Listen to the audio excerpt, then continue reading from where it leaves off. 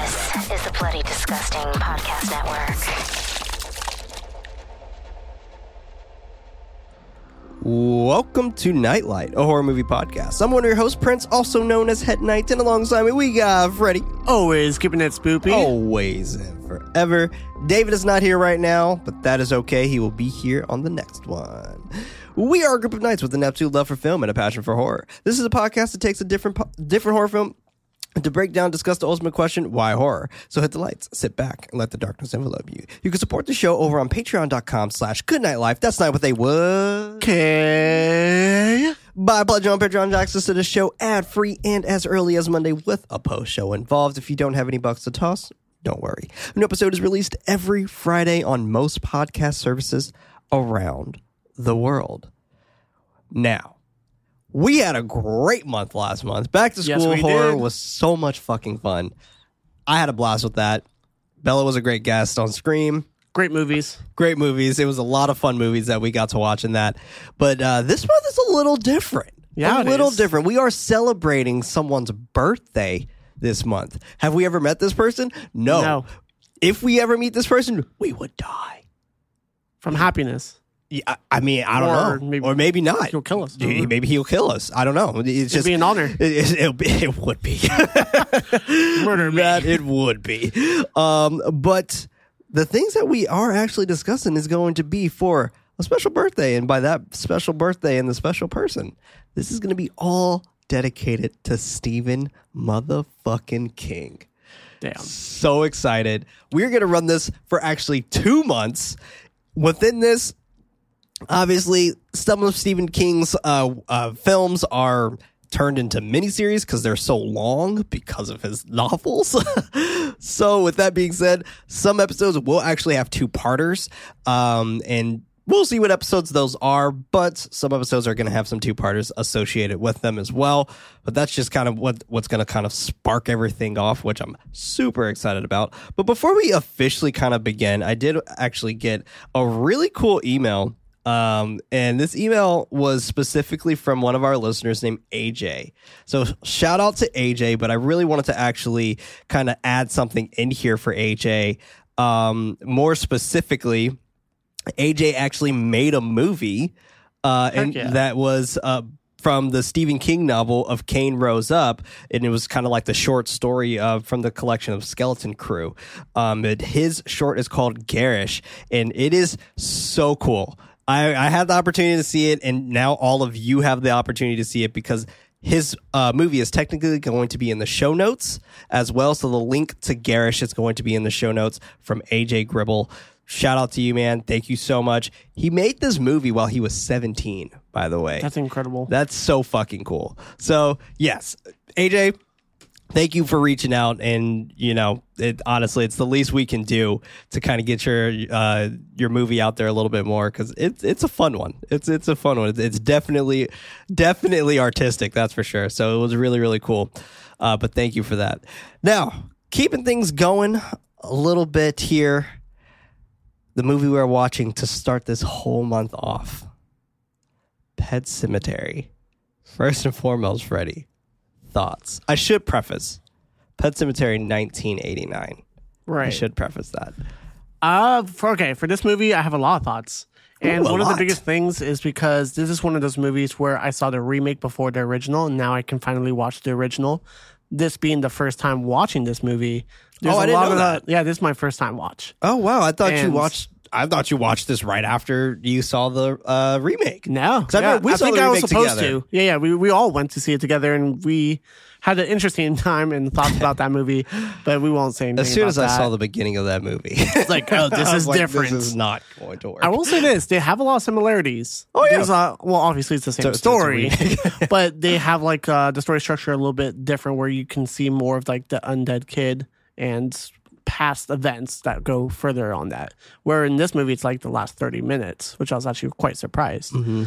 And I gotta say, I did love this movie a lot. I think there's a lot of great things in it. There was some stuff that really disturbed me as well. And that's kind of stuff with like the little child, obviously, and the cat. As it should. I was like, damn, okay, this is kind of dark. It's bringing me to a dark place. God damn it. I'm going to have to watch a happy film after this. Probably. But overall, I think the story structure and how it's made is really well done. Yeah. I think it creates tension immediately from the beginning of the movie. Just hearing the sound mixing of the trucks going by over and over again, you really feel like there's some dread coming down the line. And me knowing the story from the previous movie or the remake, I was like, damn, this is pretty well done. And it feels completely different from the remake. And I see why this one's like the ultimate classic one. Yeah. So, I mean, overall, the performances are great. There's some scenes where it kind of lacks a little bit, but I do love the practical effects that they were able to accomplish here as well. Mm-hmm. So, yeah, I definitely enjoyable. agree. Definitely agree. Yeah, I'm with you. I absolutely adore this movie. I think this movie is just so fantastic. And I remember the way back in the beginning when we spoke with Paula Coelho. Yeah. And when we spoke to her and how she said this was one of her favorite movies of all time. So this movie's just really fucking good. Yeah. Like, it's just really good. And we're not going to talk about the remake too much. We might save a lot of it for the post show. But with how this is just so different, this felt oddly more grounded. I agree. And I think the reason why is because the remake tried to add more of the Wendigo lore inside of it. Versus this, it's like none of that. You don't hear any of that. Just like the rummages of like what's going on when they go to the actual forest and stuff like that to get to that the Mimic's burial ground. Or the Micmac, I believe is what it was called. I think so, yeah. Yeah. But yeah, I mean, I love this fucking movie. Like it's just the way that you see, I guess, the interaction between the family. You can tell that they're close-knit. They love each other. And yeah, the family dynamic is great. It's great. It works so well. It works fantastic. And I love it, like, with Gage and Ellie and things like that, to kind of see how they bring that dynamic home is really, really pleasant to see. And then it just gets ripped away from you. And I'm just like, fuck, I love it. So good. I love it. Like, it's so fucked up to say, but it's so impactful. It is. And I think that's what makes it. It hits the viewer exactly where it needs to. Yes. And it has that emotional impact where it's like, I really care about these people. I care about the family itself. Mm-hmm. And like you said, they really have a strong relationship with one another. And it's mostly for the script and the dialogue that they have with each other. It's like, oh, damn, this, like, it works well. Yes. Yeah. I agree. I definitely agree. It does work extremely well. And it punches you where you need to be punched, I guess. Yes. I'm very curious on what David would think about this. But yeah. There's probably some moments where he would have had a hard time. Some rough times. Yeah. Probably. I mean, fair. it's completely fair. Like you said, it hits you where like it needs to be hit. Yeah. Like it hits you appropriately in all of the sides. It's just like like you are just getting jacked up by this movie, and it's a good movie. This movie just fucking just keeps going, and it doesn't really like those goddamn trucks. Yeah. Like those goddamn trucks. But let's go ahead and jump straight up into this. Pet Sematary, directed by Mary Lambert, which is also awesome. She's directed some really funky films and very much in horror. So shout out to Mary Lambert. Released April 21st of 1989 with a runtime of 1 hour and 43 minutes, a budget of $11.5 million, and a box office of $57.5 million. So it did well in the box office. And, you know, I think with that remake, I don't think it quite hit these numbers, mainly because I feel like Pet Sematary isn't a mainstream type of loved film. Right. And I think this is definitely a film that us horror fans like hold near and dear to us. But I feel like mainstream wise, I don't think this one clicks as much as like It, for example, or even I wouldn't even say The Shining, because The Shining is I feel like it's loved by many, but if The Shining was loved, it's a very specific group too. It's like cinephiles, like yeah, that movie. Even exactly. horror fans too, but it's a very niche movie to watch. Right, which is why Dr. Sleep didn't do that well. But anyway, we can talk about this more in the post show. With a rating of 51% on Rotten Tomatoes. That shocks me. That hurts me. I want to punch all those critics. I'm surprised. In the nose. Yeah. 1989, maybe it's not that. Yeah, maybe didn't fit those times, I guess. I mean, gosh, think about what the 80s had, right? The 80s had slashers after slasher after slasher. So a lot of people probably were getting horror fatigued at that point in time, to where you bring back a lot of these 80 classics, they're now loved. And and they're turned into cults films. So I think a lot of it had to do with the time for sure. Straight to the title card, with children voices saying goodbye to their dead pets as we move through the cemetery over the crosses. By the way, this is Stephen King's 6th screenplay that he wrote. Thought that was very fun. And the fact that he wrote this is even better. Yeah.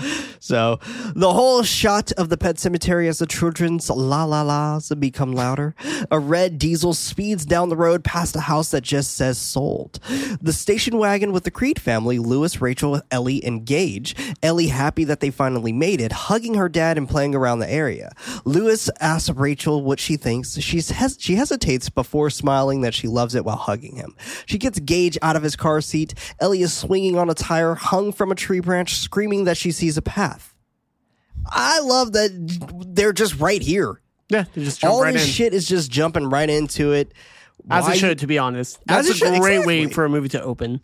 It's like to start it off immediately. There's no it's great tension building. Immediately from the jump. So absolutely. I'll take it. And I like the fact too that it's kind of one of these situations where it's just like, why the fuck would you move here?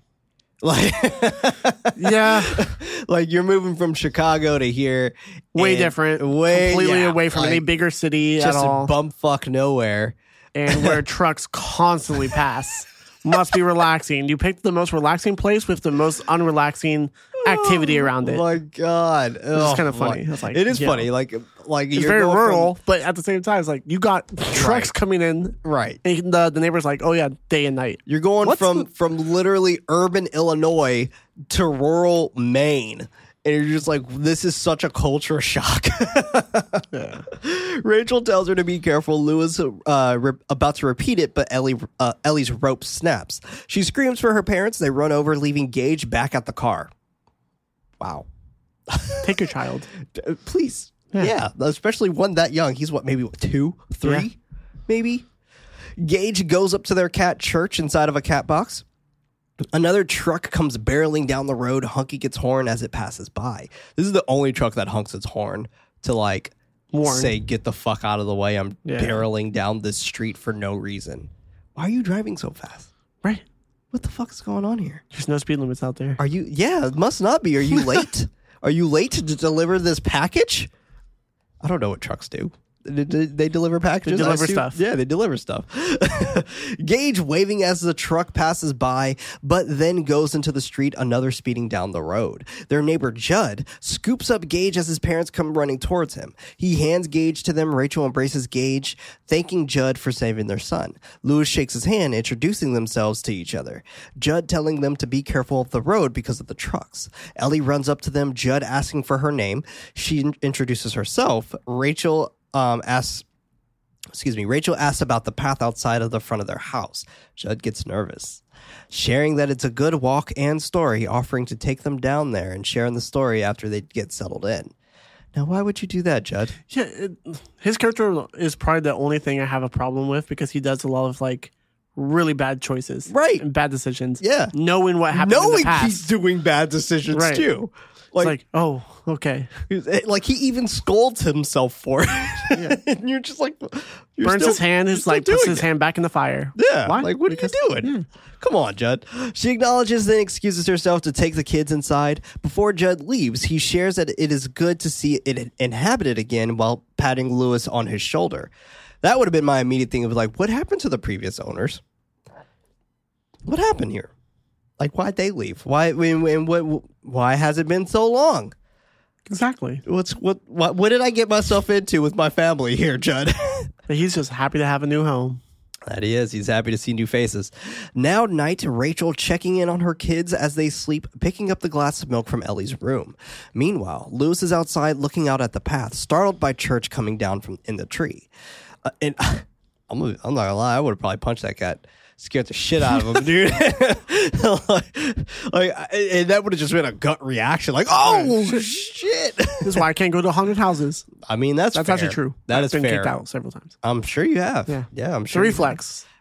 Yeah, I don't blame you. Like that's the reason. You jump at me, I'm gonna attack don't go to haunted houses is literally because I would not react this way.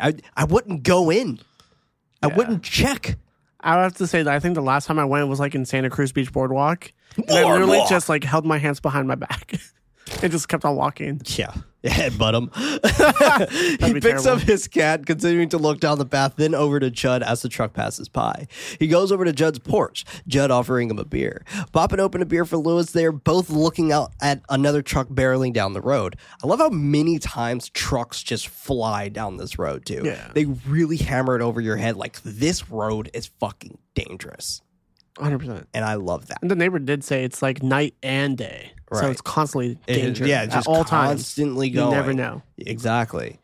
Lewis commenting on it, Judd sharing that the road and trucks are the reasons why the path down from their house even exists. Lewis asks where it leads. Judd exclaiming the pet cemetery, blaming it on the road being the cause. He tells Judd that his daughter has a cat, Judd recommending him to get the cat fixed so it doesn't wander back and forth on the road. They cheers to his new house. Then we cut to Gage playing in the house, running his toy into a box. So cute. And he's like, uh-oh. He's just really cute in general. Yeah, he's such a cute kid. Missy grabs the laundry, letting Lewis know that she's leaving. He bids her goodbye, and she is about to leave. Rachel greeting her. She tells Rachel that she will finish up the laundry when she comes back. Rachel asking for her to come back on Monday. Missy agrees, commenting about her not being married. They are all walking down the path with Judd. He takes them to the pet cemetery. Ellie asking what the sign says. She tells Ellie, Rachel tells Ellie what it says, commenting that it's misspelled though. Ellie runs inside, Rachel calling for her to wait. It's interesting. The misspelling. I know a lot of people have asked that. Yeah. Like, what's up with the S and the A's and things like that. And I feel like I've seen the answer as to why, but I don't remember. But I feel like it has to do with the kids making the sign themselves. Yeah, it's like innocent. Right. It's like I misspell cemetery sometimes still as an adult. But I was like, S for Satan. That's the evil grounds where the pets come alive. Well, I mean, remember, the pet cemetery itself is technically it's fine. They head inside, gawking at all the graves. Judd reminding Lewis that what he told him last night about the dying pets. Judd claims that something good came out of this. Rachel rebuttals that this isn't a good thing since it is a grave built by broken-hearted children. He lights a cigarette, letting her know that they have to learn about death somehow. Rachel asking why, but he falls silent. I mean, because it's a part of life. That's why, Rachel. It's literally a part of life. Like, There's none avoiding it. Yeah, you can't. You just can't. Things die. You're going to die, Rachel. Your kid is going to die eventually, hopefully later than you, which we find out later does not happen. But hey, she asks Lewis for Gage. She removes him from Lewis's back. Lewis looking over at Judd, his body language apologizing to Judd. Meanwhile, Ellie finds a gravesite for a goldfish, calling over her dad. Judd chiming in that animals weren't all destroyed by the road. He walks with Lewis, letting him know that the signs get older the further you walk inside. He calls Ellie to show her where he buried his dog Spot in 1924, asking her if she knows what a graveyard really is, telling her that it's the place where the dead speak. Ellie gets frightened. Judd reframing his answer reframing his answer, sharing that they're stone speak, calling it a place of rest and speaking, asking her to remember that. The pile of branches whistle and rustle before we jump to Ellie coming up to her dad, asking what if Church dies and has to go to the pet cemetery. Then he has to go. Like you have to have that conversation, right? I mean, that's the thing. Like as uncomfortable as death is, it's a conversation that I feel like is so important. Yes, and it's one of those things where, like, that's one of the main topics I feel like that comes out of this movie. Is like, when do you tell your kids about death or life in general? Right. And why are you letting a neighbor bring you into a pet cemetery to discover this for the first time? Yeah. It's kind of dark. It's like, oh, we're going to a pet cemetery. Should my daughter go? I mean, yeah, that's a really good You thought. have to prepare for that, like, conversation. Yeah. No, you definitely do. It's a scary thought to kind of think about that. Death is scary. Death is scary. Death Very is scurry. Yeah. He places his book down, letting her know that they will be fine. She doesn't believe him, knowing that he's going to die in the end. You're right, Ellie. He is. Rachel overhears in the kitchen, sitting at the table, listening intently. Lewis sits his daughter on his lap, letting her know that Church will be alive by the time she goes to high school. She comments that this doesn't seem like a long time. He lets her know that he doesn't make up the rules, wanting Church to live up to 100. Ellie asks who makes the rules, thinking God, but she cries that it is not his cat. Sobbing, she hugs her dad. Cut to Rachel tucking in Ellie in Church, closing the door on her way out. Morning time, Gage throwing his eggs at his sister, her grossed out by it. She tells her mom that she's scared that school isn't like Chicago and that she wants to go home.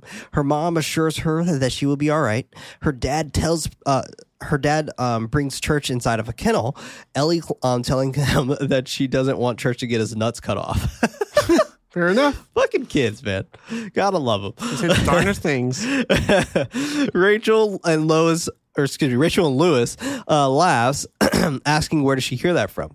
Missy told her, calling it an operation. He sits down, sharing that the road is a lot more dangerous, assuring her that Church will be the same and they won't have to worry about him getting ran over.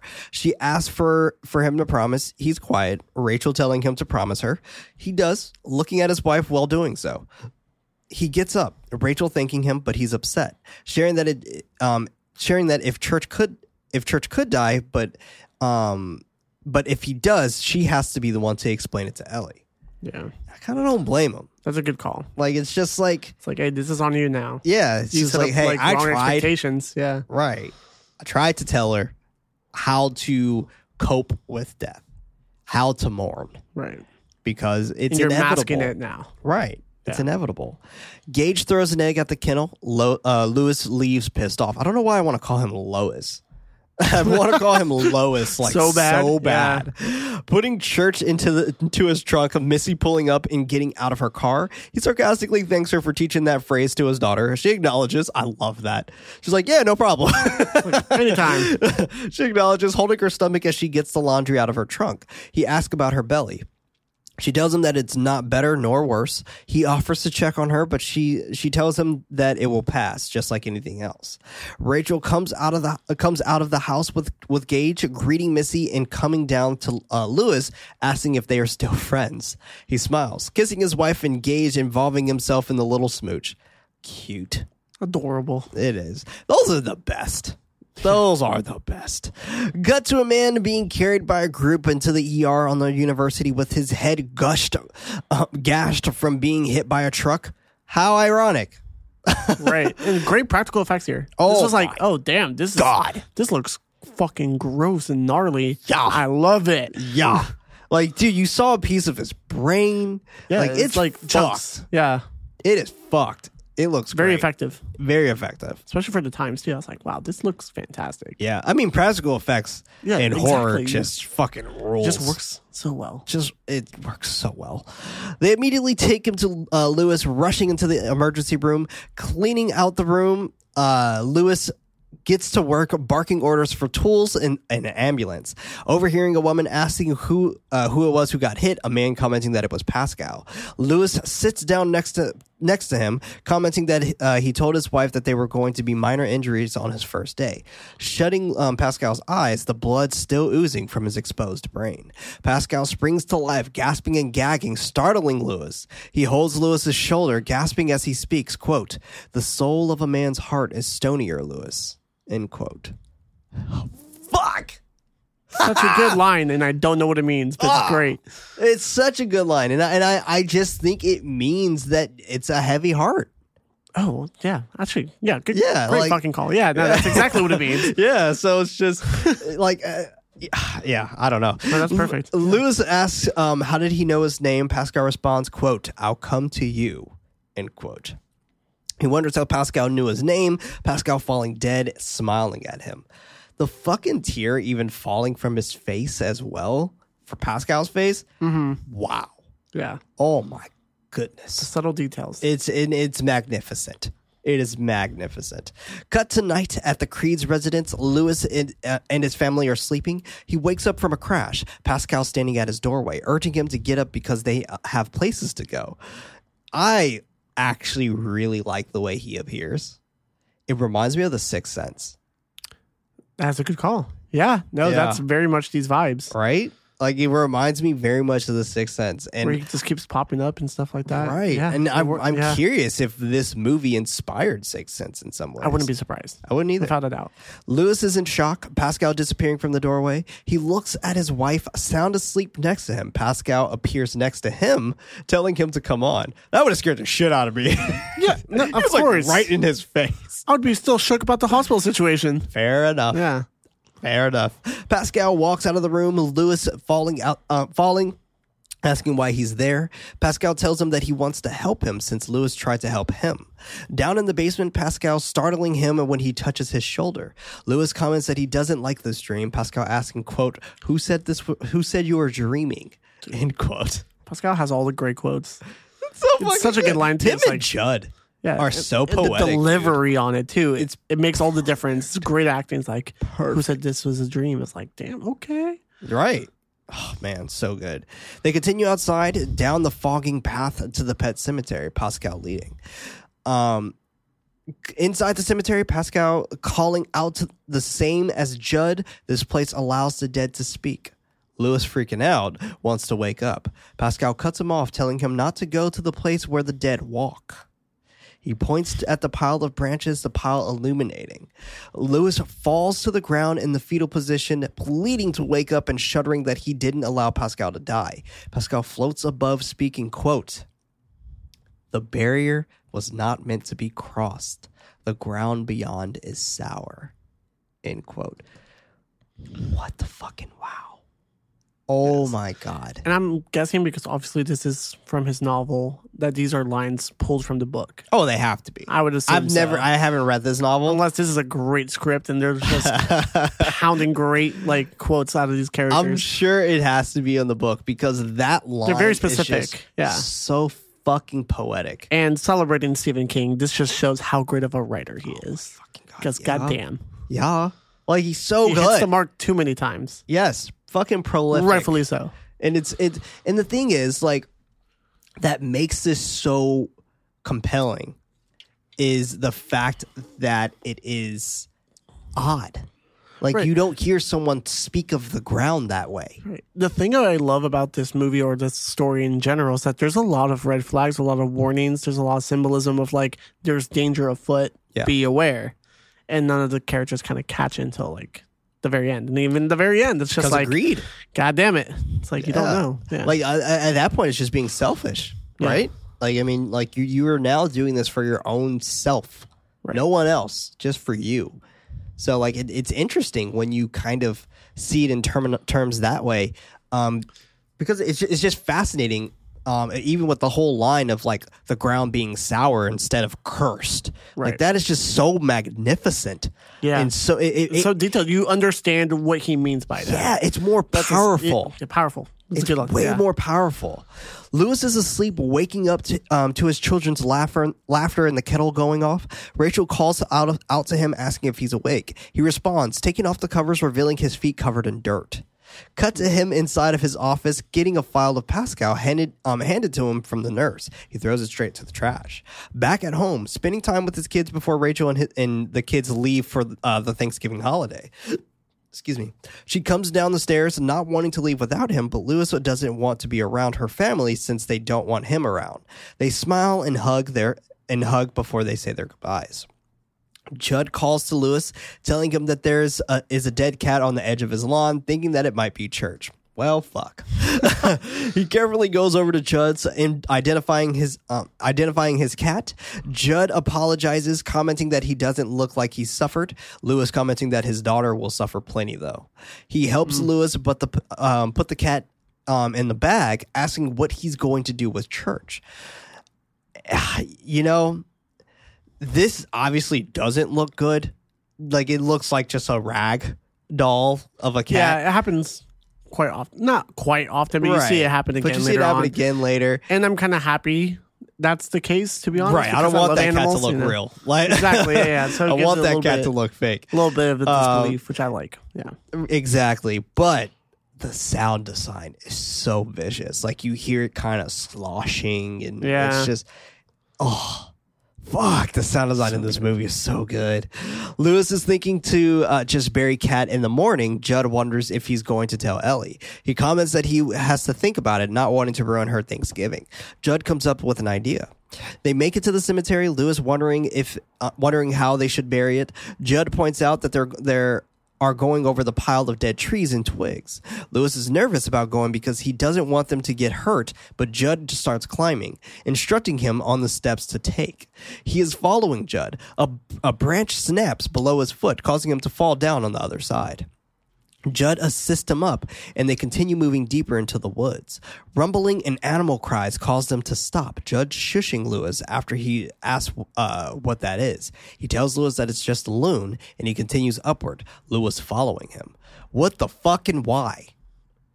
Right, as soon as I would have heard that shit, I'd be like, I'm out. What are you taking me here for? Are you going to kill me? It's not only that. He had the dream sequence. He knows about the, like, don't go past this. Right. He even says, like, oh, I don't want to go do that. I'm going to get hurt. What happens? He falls and gets hurt. It's like, there's literally all of these warning signs. It's like, just turn away. Yeah. Go back. Go back. You were told not to be here. Right. And you're still following. Right. So, yeah. And on top of that, fucking Judd is being super, like, inconspicuous and shit. He's just like, it's like, oh, you'll see when we get there. No, fuck you, Judd. Where are you taking me? What the fuck, dude? I don't know where this is. I lived here for only a week. Like, I just met you. Right. And I'm following you wherever you go now. Yes, exactly. I assume that they've been there for a few months at this point. Yeah. But who knows? Eventually, they make it to a ridge of rocks, climbing up those to the top of a hill. Lewis asks what this place is. It is a burial ground with circular and cultic patterns formed with rocks. This looks fucking amazing. Yeah. This looks gorgeous. Yeah, the way it's staged shot so well. And you know what really makes this shot fantastic is that hover shot of us seeing Judd and Lewis and how much smaller they are compared to this land. Yeah, it's massive. It's massive. Yeah. It's so large. And I love that they did that to really show us the scale and the gravitas behind of what they're about to do. Judd tells them that this was their burial ground. And by there, we're doing that in quotes. Lewis wondering who he's referring to. He shares that it's the Micmac Indians, and he brought him there to bury Church. You know, I've always hated this, though.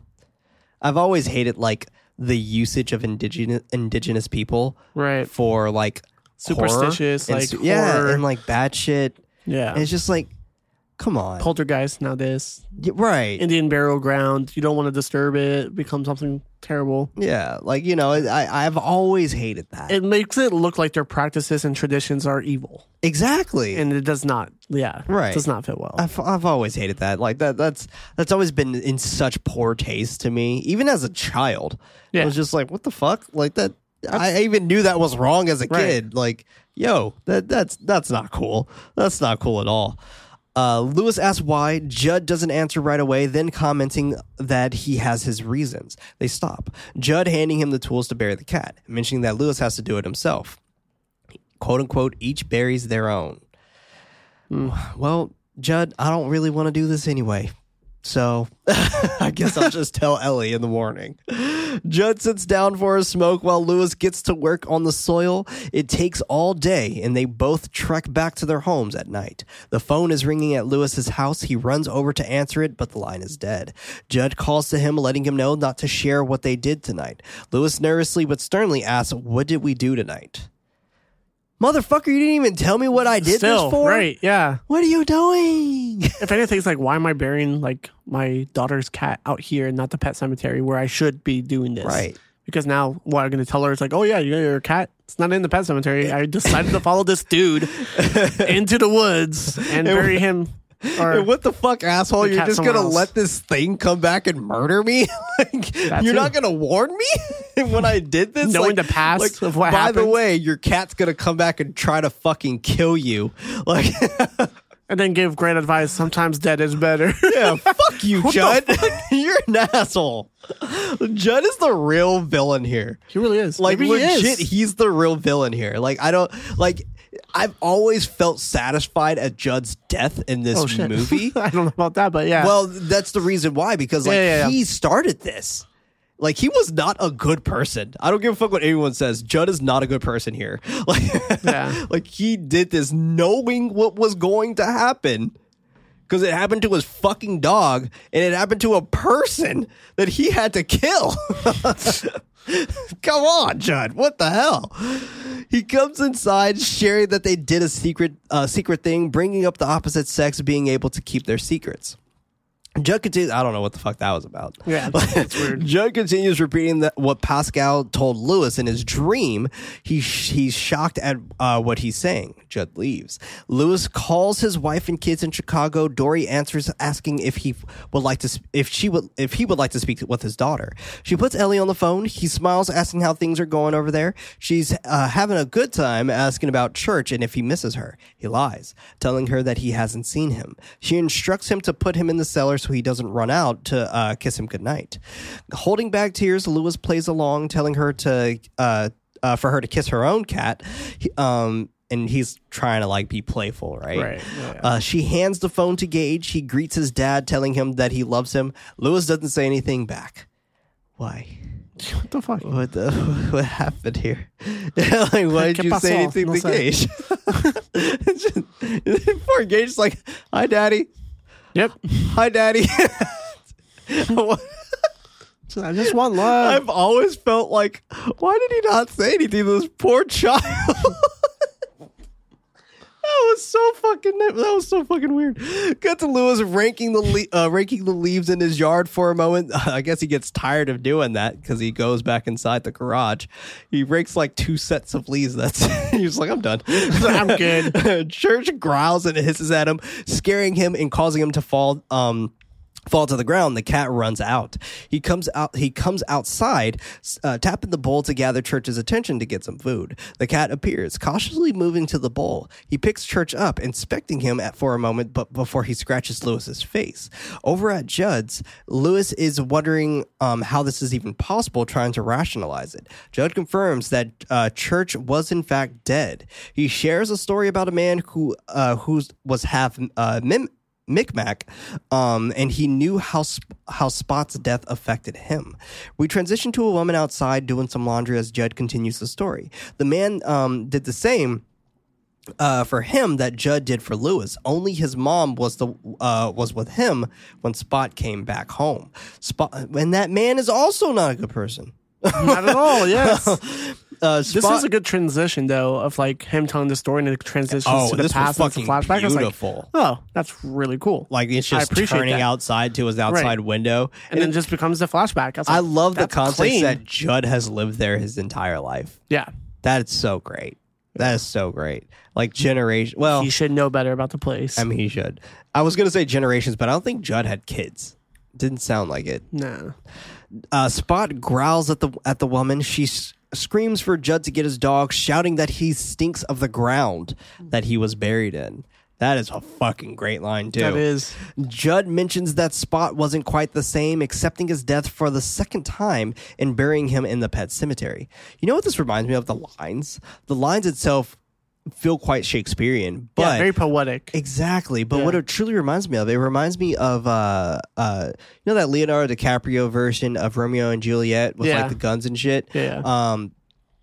That's a fun movie. But like how they kept all the lines. I mean, it's so goofy. In Old English, Right. So they kept all the Old English lines yeah. and things like that. And I feel like this is what this kind of feels like, where this feels like they're reading off of a novelization of something. That's a good assessment, yeah. Because I'm sure they are. Yeah, right. which is... And it works. And these aren't lines that someone would just say. These aren't normal lines someone would say. Like, I would never say, like, wow, you stink of the ground. Like, like, I wouldn't say that. I'd be like, wow, you smell like death or something like that. It reminds me of, like, those horror movies where you find a wise man that, like, knows all the answers and tells you all of the secrets, and they just talk, like, in this manner and fashion. Right, yeah. And it's just, like, it kind of reminds me of kind of, like, Final Destination, where, like, Tony Todd is just, like, randomly that guy who just like, knows all the answers and just tells them, like, crazy stuff. Yeah. Shout out to him. We call that in the black horror community, we call that the mystical Negro. Oh God, yeah, because it happens often. That's fucking terrible. Back to the present. Judd thinking he helped Lewis because Ellie wasn't ready for her pet to die. You didn't help me, man. Sorry. I would have rather explained that it died. Lewis asks if anyone has ever buried a person there. He drops his bottles, shouting that no one hasn't, and not sure who would. I love that. In retrospect, though, because you can tell he's lying when he drops his bottles. He's like, "Oh shit! Now I'm clumsy. I'm a clumsy old man. Look at me." So don't worry about me. So it was kind of like how can I take the attention off of this situation?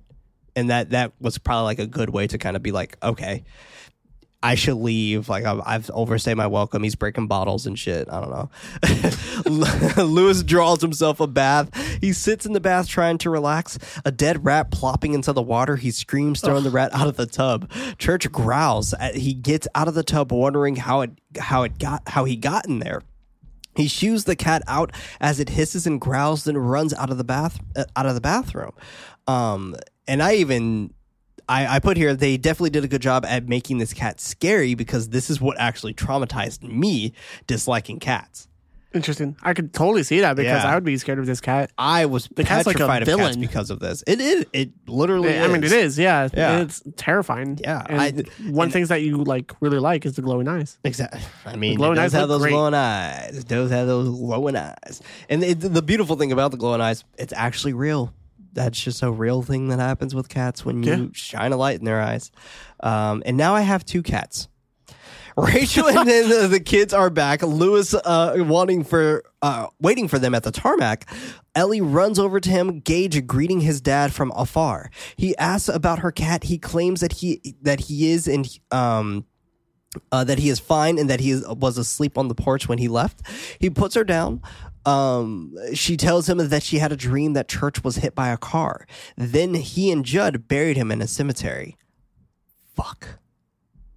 Now this is so goddamn fascinating, and the reasons why is because Ellie fucking has The Shining. Okay. I'm really happy you brought this up, because now, like, after watching like Doctor Sleep and other movies and stuff like that, it's a fucking universe. Said, like, yeah, it's a whole universe. Everyone has The Shining. Even like It Chapter 1 and 2, I guess. Mm-hmm. For the new movies, you can tell that they have like a connection with each other. Connected. That's in the book as well. And the whole thing is like of them both seeing like the dead guy. I forgot what's his name. Pascal. Yeah. I was like, oh, all these characters have The Shining too. Mm-hmm. Like they got powers and stuff. Yeah, like and you know what's funny is it's what makes this not hilarious, but what makes this interesting, I should say, for this whole situation with Ellie being the way she is, it's just Stephen King liking psychics. He just likes psychics. Yeah. You just see, like, you see it in Carrie, you see it in Rose Red, you see it here, you see it in The Shining, you see it in Doctor Sleep. He loves psychics. He just loves psychics. I feel like he really wanted to make X-Men. Basically, yeah, no. He really wanted to make X-Men. I think he just loves the concept of people being more powerful than who they actually are. Yeah, I mean, he even did it again in The Outsider, and he also did it in The Institute, right, which was his two books ago, I believe, from whatever. Besides the point, Lewis tells her that this was just a silly dream. She asks again if he is really all right. He tells her yes for the last time, going to greet his wife and take Gage. Back at home, Ellie is letting out Church, commenting on his smell. Everyone else is in the living room reading. Ellie asking if cats can have shampoo. Her mom tells her that she will have to take him to a groomer, and Ellie is willing to do so to take it even out of her allowance. She sits on her dad's lap. He tells her that he will pay for it instead, Ellie commenting that she hates the smell. He hugs her, sharing the same sentiment. Excuse me. Cut to Missy writing a poorly written note about her having cancer and not being able to take the pain. Could you read that? No. I had to pause it. And I paused it. I was on there for like a solid. I don't know why I didn't look it up, but like. I was like on the couch and I had to like pause it and walk up to the TV to read it because it's like far enough where I was just like, I can't. I was like, what does it say? And I was like, oh, I can't. It's about to go dark. I was like, damn it, God. It's like, all right, back to the couch. I don't want to see this up close. She walks down to her basement, tying a noose around her neck and stepping off of the table with a letter pinned to her sweater. Cut to the funeral with our horror god Stephen King playing the minister, sharing his words of prayer. Fuck yeah. I love him so much. I love seeing him in movies, dude. Seeing him in It Chapter 2 was such a fucking treat. That was for like the bike owner shop, right? Yeah. That's hella fun. Fuck, dude. So good. They all get up, leaving the funeral. Judd asking if Rachel is sick. Ellie buds in, commenting that she's been throwing up. Lewis, telling her that's enough. At their car, Judd comments about Missy dying so young. Lewis shares a saying that his dad would say to him, quote, God sees the truth but waits, end quote. Judd asks about his cat. Lewis correcting him that it's his daughter's cat, but Judd corrects him, reiterating that it is his cat now by walking away. What the fuck, Judd? What did you get me into, my dude? Dang. Come back here. He's like, fuck. You caught me. Yeah. Ellie comes downstairs and turning off the TV while her dad is on the couch. She's like, I was watching that, but okay. She asks if he thinks Missy went to heaven. He sits her down on the couch, Rachel listening from inside the kitchen. He tells Ellie that he doesn't know, sharing some of the things people believe in when they die. She asks what he believes in. He looks at Church growling at him. He tells her that he thinks they go on and that he has faith in that. Rachel is in the kitchen crying as they continue to cuddle on the couch. Cut to Lewis in bed reading a message from our sponsors. And speaking of sponsors, we actually recently just got a Shudder code for all of our lovely listeners here at Nightlight, a horror movie podcast. I just want to share that one of my favorite movies that is currently out on Shudder is The House of the Devil. Fucking fantastic movie by Ty West, an absolute blast. And it's one of the first movies we actually covered, and one of the movies that actually got me into wanting to even create this podcast to begin with. And it's phenomenal, extremely, extremely well done. But check that out on Shudder with the promo code Nightlight. That's all one word: KNIGHTLIGHT. Nightlight. And we're back with Lewis reading in bed, Rachel coming into the room, sharing that she overheard him and Ellie. He knows that she disapproves of the subject, but Rachel telling him that she just gets scared. Moving closer to him, reminding him that she gets defensive when she's scared, he closes his book, asking if she is scared of dying. She brings up her sister Zelda, Lewis cutting her off that he remembers that she died of spinal meningitis. Rachel continues anyway as we transition to a flashback. Zelda was in her room all alone. She died in there, kept away as a dirty secret, adding that she hated having to feed her sometimes and that they all wish she was dead. Zelda chokes on the food, Rachel moving back from her wretches. She emotionally continues that they wished it so they wouldn't feel any more pain because she started looking like a monster. Rachel's parents weren't there when Zelda died. Zelda calls for her, laughing as she convulses in her bed. She's choking. Rachel not knowing what to do. moving back, worried that her parents will blame her for Zelda's death. Zelda reaches out for her. She runs out of the room, telling Lewis that she screamed that Zelda's dead as the neighbors watched. They thought she was crying, but she believed that she was actually laughing. Lewis hugs and embraces her into the bed. He tells her that he would have saluted her if he was there for what she did. Why? Yeah, I don't understand that part. Dude. What a scene. This scene's flashback insane. scene is spooky as hell. Oh my fucking It's God. so scary. It's so scary. The way Zelda looks, you're just like, you're sad about it, but at the same time, you're like really scared of her too, because kind of how she describes, like, she kind of does look like a monster. She looks very frightening. And the way she like contorts the body and stuff like that, you're just like, oh my God, this is terrifying. It's but scary. at the same time, it's like an illness that someone is suffering through as well. And as a young child, she doesn't really understand that. She only sees that as like she's suffering, but we're also suffering because of it. And that's why she feels like maybe she was happy or laughing of the situation of like, it's finally over. Mm-hmm. Where we see a lot in movies, like at the end of the movie, it's like, oh, cool. The huge bad thing is now accomplished and it's all done. And you see a character smile or laugh at the end of the movie and then credits, right? Right. It's like, it's so bad and you overcome so much that you're just like laughing at that point. I can see that. Yeah, I could definitely see that.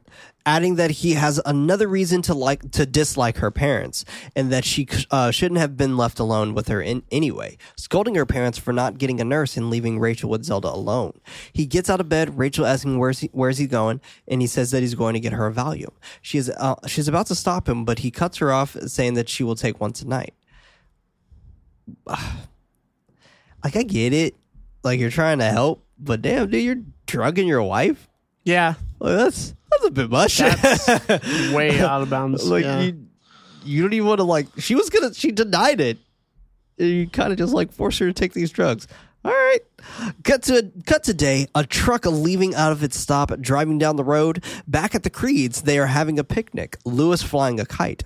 Judd tells him to allow Gage to fly it. He allows it. Once again, Judd. Once again. You villain.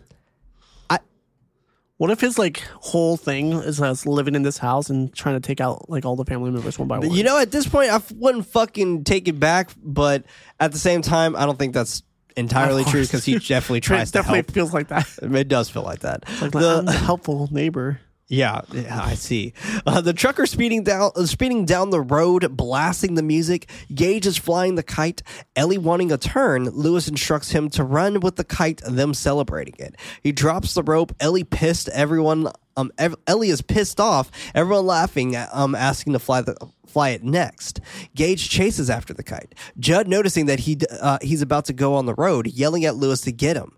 Lewis runs after his son at full speed, but the truck is barreling down the road even faster. Lewis falls to the ground. Gage stands in the middle of the road, the truck hitting Gage. Lewis in the middle of the street screaming no with his son's blood on his face. Flashing through photos of Gage growing to his second birthday. You know, I've always had gripes with this, and the only reason why is just like, if you got hit by a truck that fast, bro, you are like mush. Yeah. Like course. you You're aren't not gonna come back. He in looked one piece afterwards. He looked like just like he. Yeah, he had like a scar on his face. Yeah, like it was just like a scratch. And it was just like, nah, you would have looked like straight up like homegirl in Hereditary. Exactly. And that's the thing that sucks. It's like, at the same time, it's very impactful. I'm glad they don't show the body. But you see the shoe fly off. Right. That shows how big the impact was. The shoe flew off. Yeah. It has blood on it. The shoe, and on top of that, you didn't just see the shoe fly off. The truck was flipped over. Right. So, like, that's how much of a crash this was. The fucking truck flipped over. Right. I wouldn't have been surprised if they both died. Yeah, that's true. We don't know. We don't know.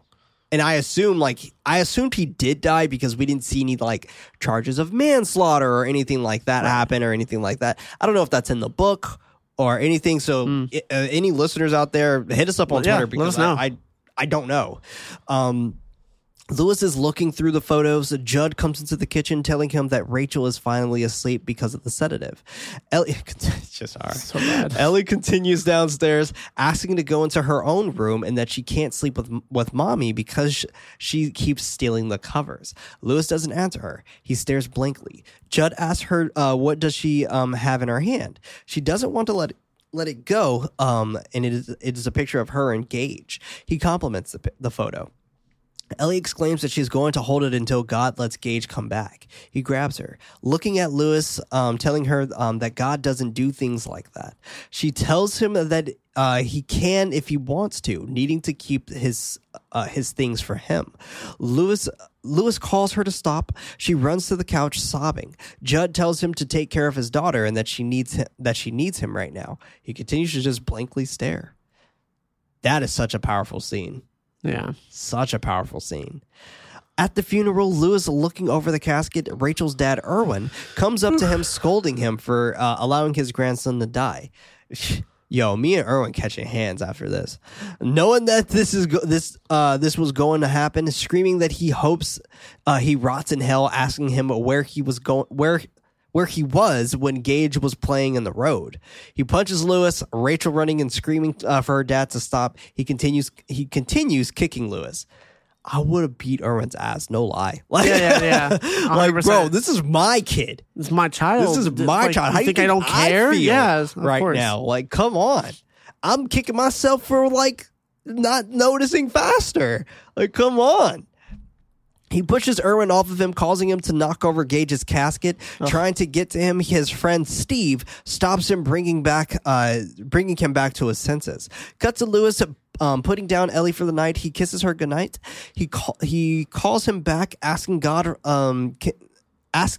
can bring him, telling him that God could bring him back if he wanted to, and then asking if he could have faith in that. He supposes that she can, telling her goodnight and leaving her to sleep. Inside his room, Rachel fast asleep, Church growling at him as he lays on her. He tells Church to fuck off. The cat jumping on his face and running out of the room. That cat is just a little rascal. Scary. Yeah. Judd comes into the house, Church running out of the door. Lewis comes downstairs, going over the events of today. Judd cuts him off to not have the thoughts about the burial site. He tells Judd that he was thinking about going to bed while he pours himself a drink. Judd continues that he feels as if he's responsible for the death of Gage. Lewis is confused as what he's saying, calling him crazy. Judd knows that he's thinking about putting him in the ground, and for him to not deny it. He takes a seat, bringing up Lewis's previous question about people getting buried on the grounds. He tells him that he lied and that it has been done before. He shares that a local boy named Timmy Baderman was killed on his way home from war. His dad, Bill, was so struck with grief that he buried his son on the grounds before he knew the truth. Lewis somberly asks, "What's the truth?" Judd bluntly tells him, quote, "Sometimes the dead is better." This line is just so fucking great. Of course. Judd is such an interesting character, though. I love him. I feel like he's a serial killer. Yeah. I mean, I think it's all part of his master plan. He might be. It's like, I know you're thinking about it. You shouldn't. Like, you shouldn't have done that with the cat, but I showed you exactly what to do and how to do it. So don't do it again. Yeah, see, I feel like it's all an act. He continues that the person you put up there isn't the person that comes back. During Judd's VO, Timmy is digging the ground while holding a little kid's severed leg. Whoa. Kind of dark. Yeah. It's super dark. But this is what I love the most, because a lot of people don't think of this on the cusp of this being a zombie movie. But this is a fucking zombie movie. And it's a damn good zombie movie. Yeah. Like, it's so good. I love it so much. Judd tells him that whatever lives in the ground isn't human. Timmy was seen 4 or 5 days after his funeral by Margie Washburn. He walks up to Margie. She runs away. She told the men that Timmy needed to be stopped, knowing that it was an abomination. Judd continues that they talked it over, then went to Bateman's place to take care of it. Timmy is throwing things. Bill trying to calm him down. They bust the door open, telling him that telling him to get out while he still can. The people he is with start throwing gas on his house and setting it ablaze. Timmy is laughing. Bill is trying to get him get him out of the house, his pant leg catching on fire. Timmy restrains him, pulling him deeper into the inferno as he says, "No, Dad, I hate living." That's so He actually says, "No, Dad, hate living." Right. But Judd reiterates that sometimes dead is better, and that the Indians, and I don't even want to call them Indians, that the indigenous people stopped using the ground went sour. That's so interesting. Like how they were saying, pretty much the way that he was saying it is that the ground was once good, yeah, but now it's sour. So even the indigenous people had to stop it as well. They had to stop using that ground. Letting him know that the place is evil, trying to have him understand that what he's saying. Annoyed, Lewis asks if the place knew his son was going to die. You know what's interesting? I didn't get that from that conversation at all. I didn't get that the ground knew, but it's so interesting that he said that. Because he's a serial killer. Well, Lewis actually says this, not okay, Judd. My bad. Yeah, that's true. Well, I guess that's like the vision he had when he saw the patient of like the first time he went there. And it's like the ground knew this was going to happen. Right. Judd, crying, clarifies that the place might have made him die because he introduced him to the power. Cut to Lewis at the airport. I mean, you did. Cut to Lewis at the airport with Rachel, telling her that this could be a beginning of patching things up with her parents. You know what's so interesting? I was trying to think back of like the days when you could just walk past the airport or walk in the terminals in the airport and you're just completely fine. Right. No phases. Nothing. You don't have to do all these checks of going into TSA or anything like that. It's so interesting how times have changed. Exactly. Oh, off topic a little bit, but I just saw American Graffiti for the Goodnight Movie Club. And I just saw like in the 60s, I guess, you would like pick up random girls and they'd just jump in your car. I'm like, that is not okay now. You just don't jump in a stranger's car. It wasn't okay then either. Yeah, I mean, exactly. It's just like one of those things is like, I don't know about all of this. Yeah. But yeah, times change. American Graffiti. A classic. Ellie tugs on Dory's sleeve, telling her that she doesn't want to go to Chicago. She asks why not. She tells them that she had a bad dream last night about her dad, Gage, and Pascal is what she called him. Love it. Lewis comes up to them, telling them that they should get going. Irwin apologizes to Lewis, commenting that he lost his mind. Lewis responding that they all did. Irwin goes for a handshake, Lewis lightly shaking his hand and looking down. He bends down, telling Ellie to take care of her mom. She pleads for him to come with them. He tells her that he will be there in 3 or 4 days. She pleads again, shouting that she's scared. Calmly, almost robotically, he tells her that everything is going to be all right. She asks him to swear, and he does. She hugs him. Rachel calls her to come. Lewis sneaks to Gage's gravesite with a bag of shovels. He speaks that what happened to Gage was wrong. Pascal appears, reminding him that the barrier was not meant to be crossed, reiterating that the ground is sour. Lewis cries that if he comes back and if he's anything like Timmy, then he will just put him back to sleep, commenting that Rachel and Ellie don't have to know.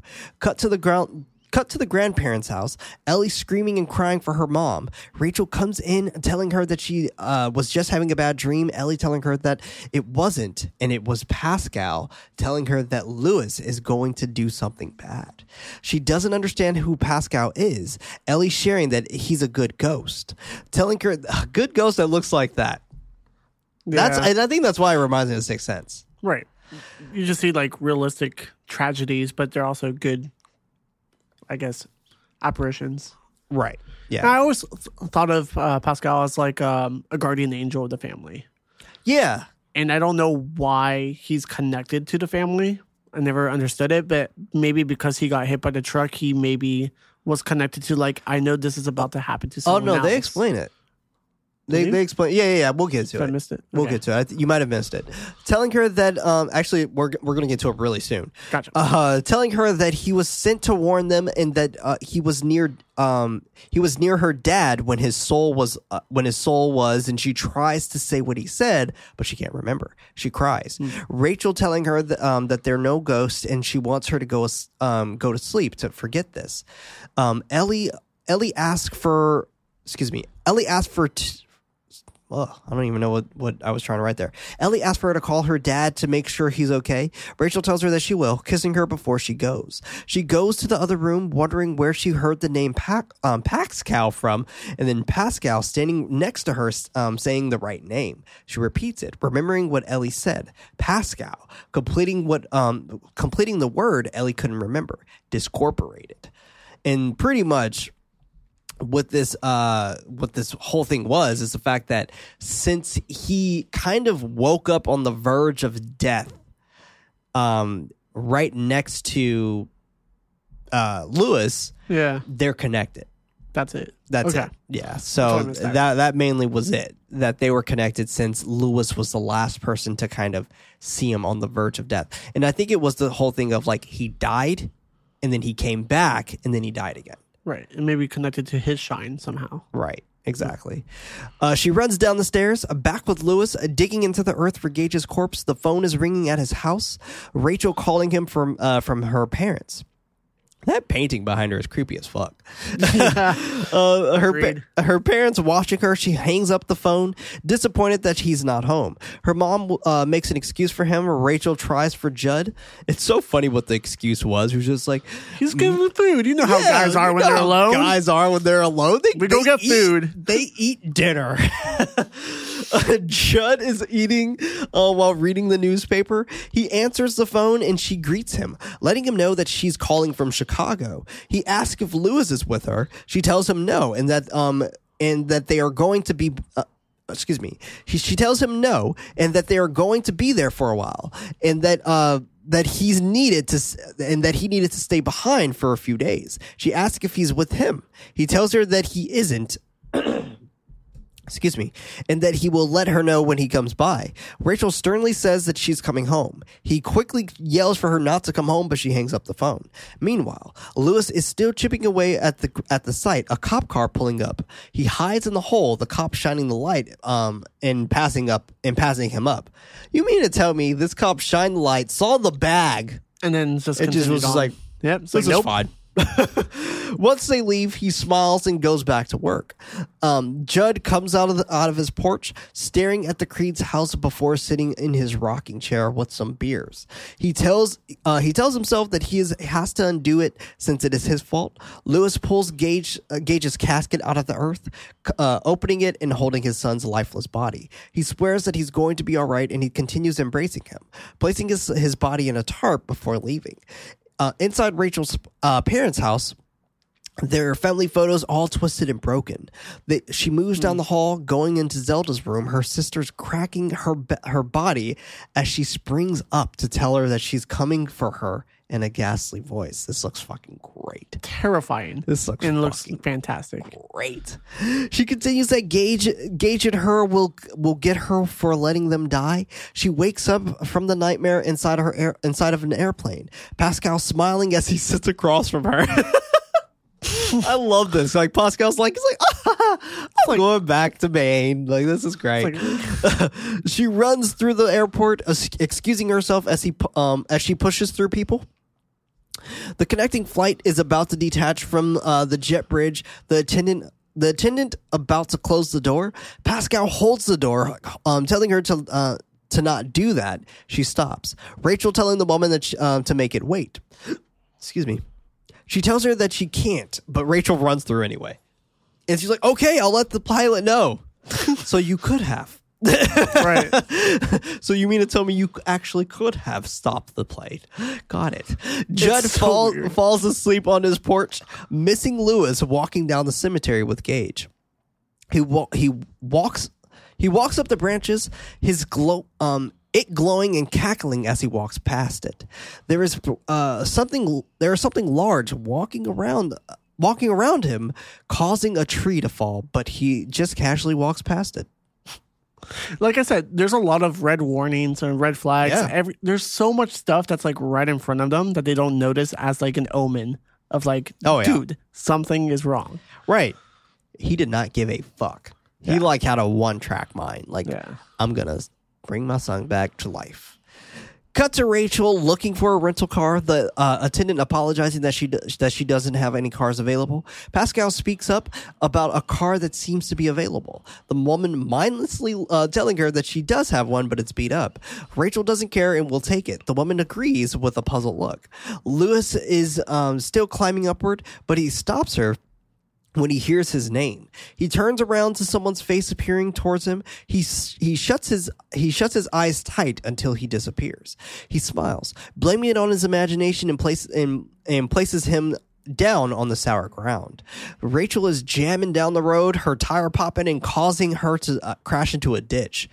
It reminds me of the Hey Ya song. Wait, by Outkast? Yeah. Yeah, that's fair. The crash. I thought you where it came from. Maybe. No, Just saying. You're like Pet Cemetery. Put in the lyrics.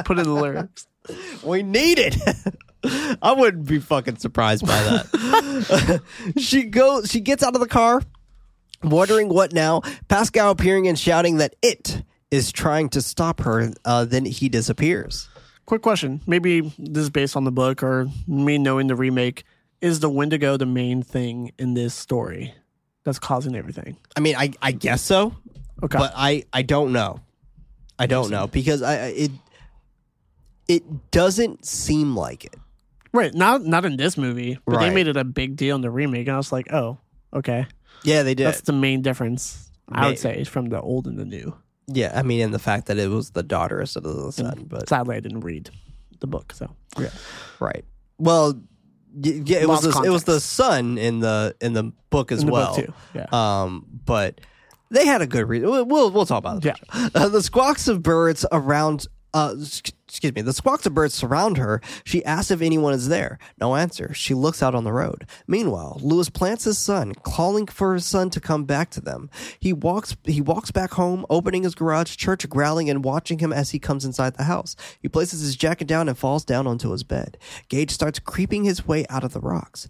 Rachel is walking down the side of the road, calling for a truck to stop and give her a ride. He tells her to hop in, calling her a babe. I would be like, okay, no, thank you. Yeah, I'm good. I'll walk. No, thank you. It's like, it's for your family. It's like, I have to jump in with this asshole. Right. She gives her thanks and gets inside of the car. It's so interesting that even the truck itself had 666 as its number. Oh, interesting. I did not catch that. Yeah. And it's very interesting that this truck was able to slow down and stop, seeing the person in the road. That's fair. That is completely fair. Completely fair. At night. You know what's also interesting? He kind of looked like the driver that hit her son. Oh, fuck. I don't know if it's him, but he kind of looked like it. Cut to the back door. Cut to the back door opening. Gage's widow feet walking in as he growls demonically. Church right behind him. Lewis is on the bed asleep. Gage opens the door to the room, moving toward the closet. He grabs his dad's doctor's purse. I don't know. Doctor's purse, doctor's bag. I don't know. Pulling out a scalpel inside a nice looking case. I'm not a doctor, but do doctors just keep their scalpel on them? No, but it could be like his first scalpel as a doctor and stuff like that. It's one of those like memorabilia stuff. It seemed to be like in that nice case, so it had like some sentimental That's what I can only assume. But why would you keep that in your office? Right. I don't know. Like, I don't know, but like, and it's a weird thing. I was trying to make sense of it in my head, where it's just like maybe he's an at-home doctor, but who's performing surgeries at someone's house? I'm sure it has like some sentimental value. It has to, right? I'm sure it's in the book where it's like, oh yeah, and his sentimental scalpel from his father who passed away in a tragic accident in Antarctica. Exactly. Who knows? Who knows? Church walks someone who read the readers, book might know. Church walks down the path. Let us know. What does the scalpel mean? Church walks down the path towards Judd's house. Judd wakes up, realizing that Lewis's light is on. He gets up, noticing Gage's wet footprints leading into his house. Checking it out, Gage throws a ball, giggling and running around, calling out to Judd to play hide and seek. Judd looks around for him, moving up towards the stairs. More items getting thrown down the steps. He calls out to Gage, moving cautiously up the stairs. Gage laughs, Judd following his laughter into his bedroom. He calls out to Gage again, pulling out a pocket knife as he searches and checks Lewis's house to see if the light is still on. Gage laughs. He slowly approaches his bed, bending down to move the covers. Church drops down, meowing, turning Judd's attention towards him. Gage slices through Judd's Achilles tendon. He falls down to the ground. He moves closer to Judd, slicing his mouth and eating through his throat. Dude, it's a little kid, so it's a little bit unbelievable for me to watch these scenes. But 100%. It's like at the same time, it's like, yeah, this is a little evil kid. And it is scary. Granted, and he looks scary. And I don't know how they got the kid actor to like look mean. You know what's interesting? He looks menacing. He does. I will agree. But at the same time, I'm with you on where it takes me out of it. And honestly, it's because of the mean face that takes me out of it, because you can kind of tell like the director was just like, okay, Gage, meanie face, right. Like he's giving like his hardest to be like, she's like and it still looks kind of cute, and you're just like, you look like you're trying to give a mean face. The sound mixing with the laughter is kind of like great. menacing, and it's very scary. Great. I was like, oh my god, that's actually really good and really effective. I agree, but I just wish Gage would have been a little bit older. I think if he would have been around the age of Georgie's character in it, that would have been a little bit more perfect. Maybe 5 or 6, just a little bit older. Yeah, or maybe even the kids in like the Haunting of Hill House. Yeah. So yeah. Cut to Rachel making it back home, thanking the driver. Pascal appearing in the front seat, giving his gratitude as well. He shares that this is the end of the line for him as well. She's sure that everything will be fine. Pascal calling out that he won't, shutting the door and disappearing. What the fuck? If I was that truck driver, I'd be like, wait, I didn't see you touch my door. Exactly. Yeah. The truck drives off. Zelda calls to Rachel and Gage's laughter accompanying it. She moves over to Judd's house, cautiously approaching the front door. She is startled by Church dropping down. Rachel calls out to Judd and heads inside. She calls to him. No answer. She moves inside the living room but stops when she hears Judd's groaning upstairs. Rachel moves to the stairs, calling for him before heading up herself. Zelda groans for her from behind the door. Rachel opens the door. Zelda hunched over on the ground, commenting that she finally came for her. She promises that she is going to twist Rachel's back like hers, so she will never get out of bed again. Zelda bursts into laughter, her tone turning into Gage. She opens her eyes, seeing her son in a dress and top hat walking toward her with a cane. What a look, to be honest. I was surprised that this was a thing. I was like, wait, what is going on? That actually is creepy, though. I feel like it was effective. Like, that outfit and that little kid and the cane. It's so jarring. Why does he have a cane? I have so many questions. But at the same time... Well, Zelda walked with a cane. Right, but it's like... Why does the kid have the cane? And why is he actually using it? There's a lot of questions, but at the same time, strong. it works. It works. It's like, because it's like you're seeing your own child in a way that he's not supposed to be, or a way to better phrase that, in a way that you're not used to. Right. Yeah. He tells her that he brought her something while pulling out the scalpel. She cries for him, moving down to hug him. We are left with the sounds of Rachel's painful screams. A flashback of Gage getting hit by the truck. Lewis wakes up in the morning, rolling and screaming out of his bed, hitting his head on the side table. God damn. What the hell is going on? Like, he hit his head fucking hard. Yeah. Like, that looks real. It did. Like, that so, like, you're gonna like be very restless in your bed as an actor, and then you're gonna just jump out of your bed and like fall over and hit the side. I don't even think he'd like try to do that and hit his head on the nightstand. Exactly. Like, it probably was even just like, you're just gonna roll off the bed. Right. You're gonna fall off. And then he probably hit his head. He was like, I don't think I was supposed to do that.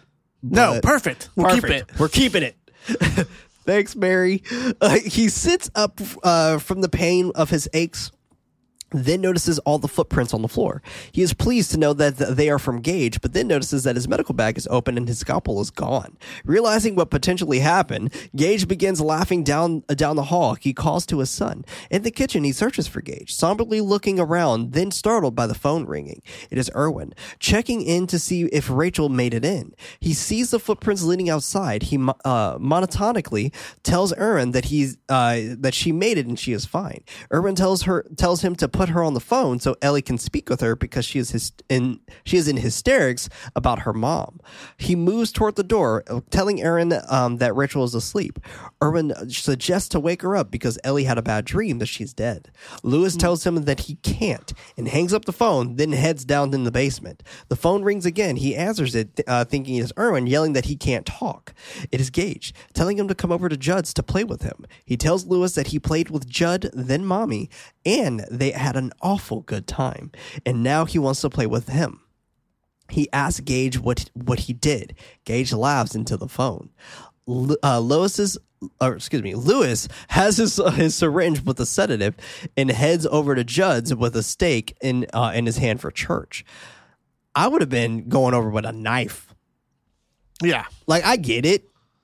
It's your son. It ain't your son anymore. You heard that shit. Come on, man. Yeah. That's like diabolical. What the fuck? Come on.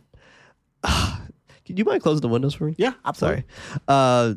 Church takes the bait, but hisses at Lewis. He puts on his gloves, provoking the cat as he eats. He grabs him, giving him the sedation as he screams for the cat to die, grabbing his hind to check to see if the cat is no longer there.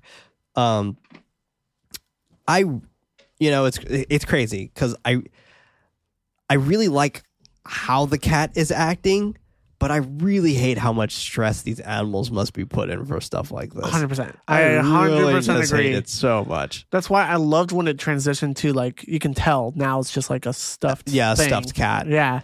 Yeah. But before where, like, he kind of like grabs it with like the rubber gloves, I'm like, oh, that's still a cat. And Yeah, like, that exactly. sucks. And you can I don't tell like that. it was not excited for It's him to not come liking next it. to him with It's like, that. yo, I'm not okay with this. Right. He goes into Judd's house looking for Gage, the environment swampy and decayed. He calls for Gage, covering his nose from the stench, asking what he's done, then calling for his wife. He sees her shoe on the steps. He picks up her shoe, the environment back to normal. I love this. I love that whole change and that shift. Gage greets him, giggling that he scared him. Lewis pulls out the syringe, agreeing to play with Gage. He slowly moves up the stairs, listening for his son's pattering feet. Leading into the bathroom, he moves the curtain back, but nothing. Gage giggles as Lewis continues down the hall, carefully moving to Judd's room, seeing Rachel's purse on the ground and the blood stains underneath the bed. He moves the covers, revealing Judd's torn bottom jaw, screaming from the sight and covering him back up. That is fucking intense. Yeah. Gage cackles. Lewis gets back up in search of his son. Rachel drops down, hanging from the attic. Gage above, laughing. Damn. Gage launches himself at Lewis, biting the syringe out of his hand and slashes his chest. And like he literally launches at Lewis. Like he just like dives at him. That's hilarious. he fights to get Gage off of him, finally being able to throw him off and grab another syringe. Gage gets back up, walking toward him with the scalpel. Lewis telling him to come to him with open arms. He stabs his son in the neck with the syringe. Gage frowning and crying, then walks away. I love this. No fair. Right. Just like walks around the corner. It's like, he just walks around the corner to die. He stumbles and passes out. Children in horror is actually just really hard to pull off in general, though. Yeah, I agree. That's tough. And they did a great job with this. They did. Yeah. Cut to Lewis pouring gas all over the house, then setting it ablaze, setting his son on fire as well. It's interesting because he poured it all over his son, probably because the line of the oil or gas went straight to him. Yeah. So it was definitely intentional. He leaves out of the house carrying his wife in his arms, not acknowledging the burning house and the explosions that's coming out of it. Cool guys don't look at flames, man. Look at explosions.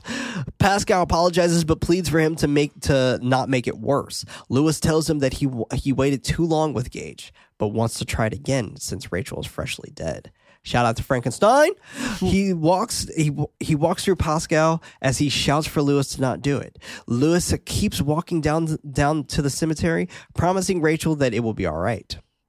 And I love how the house is like still on fire. Right. And no fire department. Yeah, nothing. But yet the trucks are still just barreling down the road. They're like, oh shit, that sucks. Yeah, pretty much. Now night storms over the ground with Judd's voice reiterating what he said about the man's heart being stonier. Lewis sits down in the kitchen, shuffling cards as the bell tower rings. The door unlocks and Rachel walks into the room, dirty and bloody.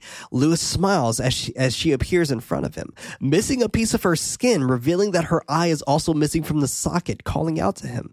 He goes over to kiss her as the pus oozes from her exposed eye. She grabs a knife off the table, leaving us with Lewis's screams, then credits. Man, this guy. What the fuck? And that's why I feel like one of the major themes in this too is like being able to let go of your loved ones after passing. Yeah, absolutely. And what happens when you don't come to terms with that you can lead yourself into your own self-destruction. Right. I was like, damn, yeah. Good movie. Great yeah, movie. dude, it's just pretty much the whole concept is don't be fucking selfish. Right. You're not the only person who misses them. Sometimes dead is better. Sometimes dead is better. Come on. Like, it's as tell as fucking old as time. Right. Yeah. You know? I mean, this is a really good entry for people who want to jump into horror, I think, too, as a movie. Because I feel like it's not too harsh, but at the same time, there's a lot of, like, lessons to be learned from this. I feel there's a lot of stuff you can take away from this movie. I agree. And I feel like that's why it's a classic. And that's why it kind of hurts to think that the movie has like a 51%? 51%. That boggles my mind a little bit. But as you said, it became a cult classic and it got so popular that they even wanted to make a remake. So it got its love eventually. Right. Exactly. So it is what it is. But I got some movie facts for us here. Movie facts? Yeah. Bruce Campbell was the first choice for the role of Louis Creed. Wow, that would have been a very different movie. That probably definitely would have been. The role of Zelda, Rachel's terminally ill sister, was played by a man. Director Mary Lambert wanted Zelda and her scenes to be frightened, to frighten the audience, but did not believe that a 13-year-old girl was scary. So she casted Andrew Hubestek in the role to make something be off-put about Zelda. And that is interesting. It was. Yeah, it was. Definitely was. Stephen King was present on location for most of the shooting of the film. The area it was shot in was only 20 minutes away from his home in Bangor, Maine. Wow. So that's the type of guy who lives out here. That is. Oh, here we go.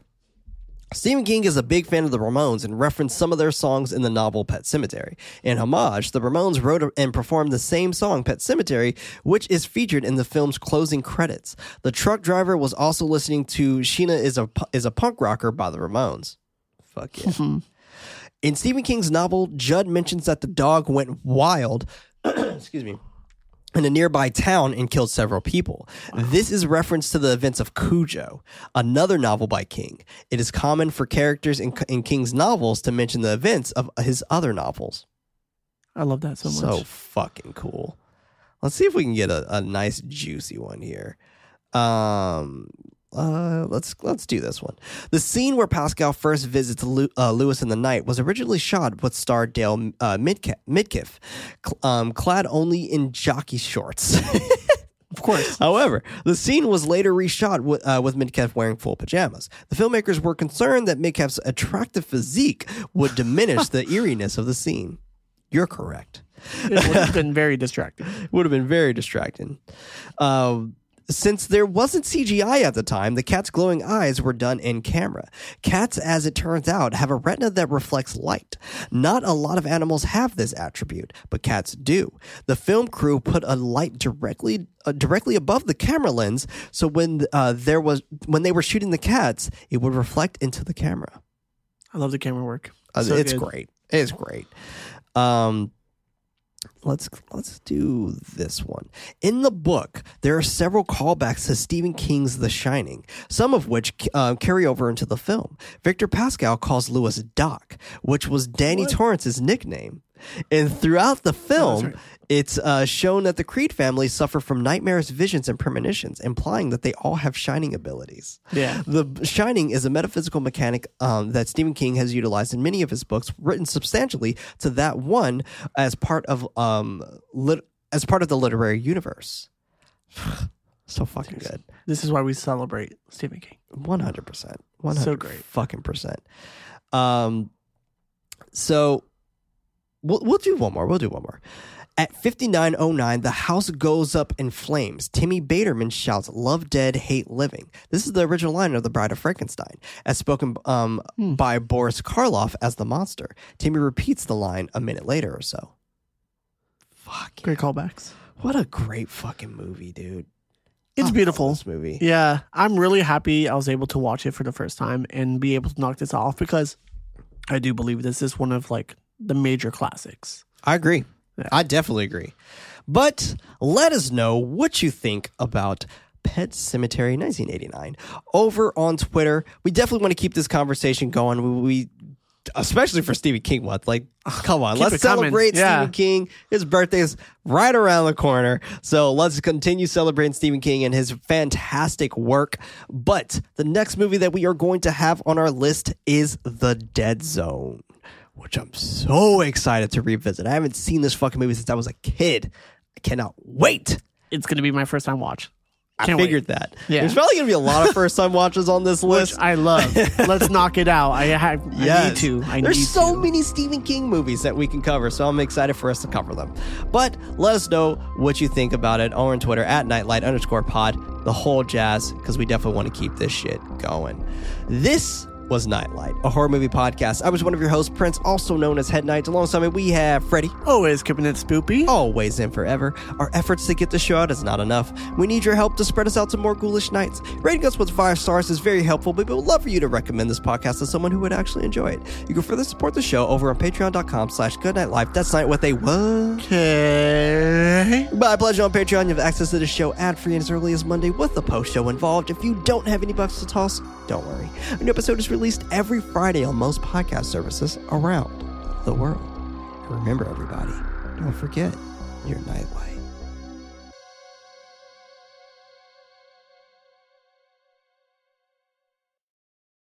Murder in America is a true crime podcast that covers stories from all 50 states, including stories of mass shootings, serial killers, and lesser-known murders. Do you find yourself doing more research after listening to a true crime show? Well, Courtney and I used to do the same thing, and that's why we created Murder in America. Our podcast dives deep into each case. Our storytelling will make you feel like you're right there within the case with us, watching it all play out, and we do not shy away from the graphic details. If you're a fan of true crime, then listen to Murder in America on Spotify now.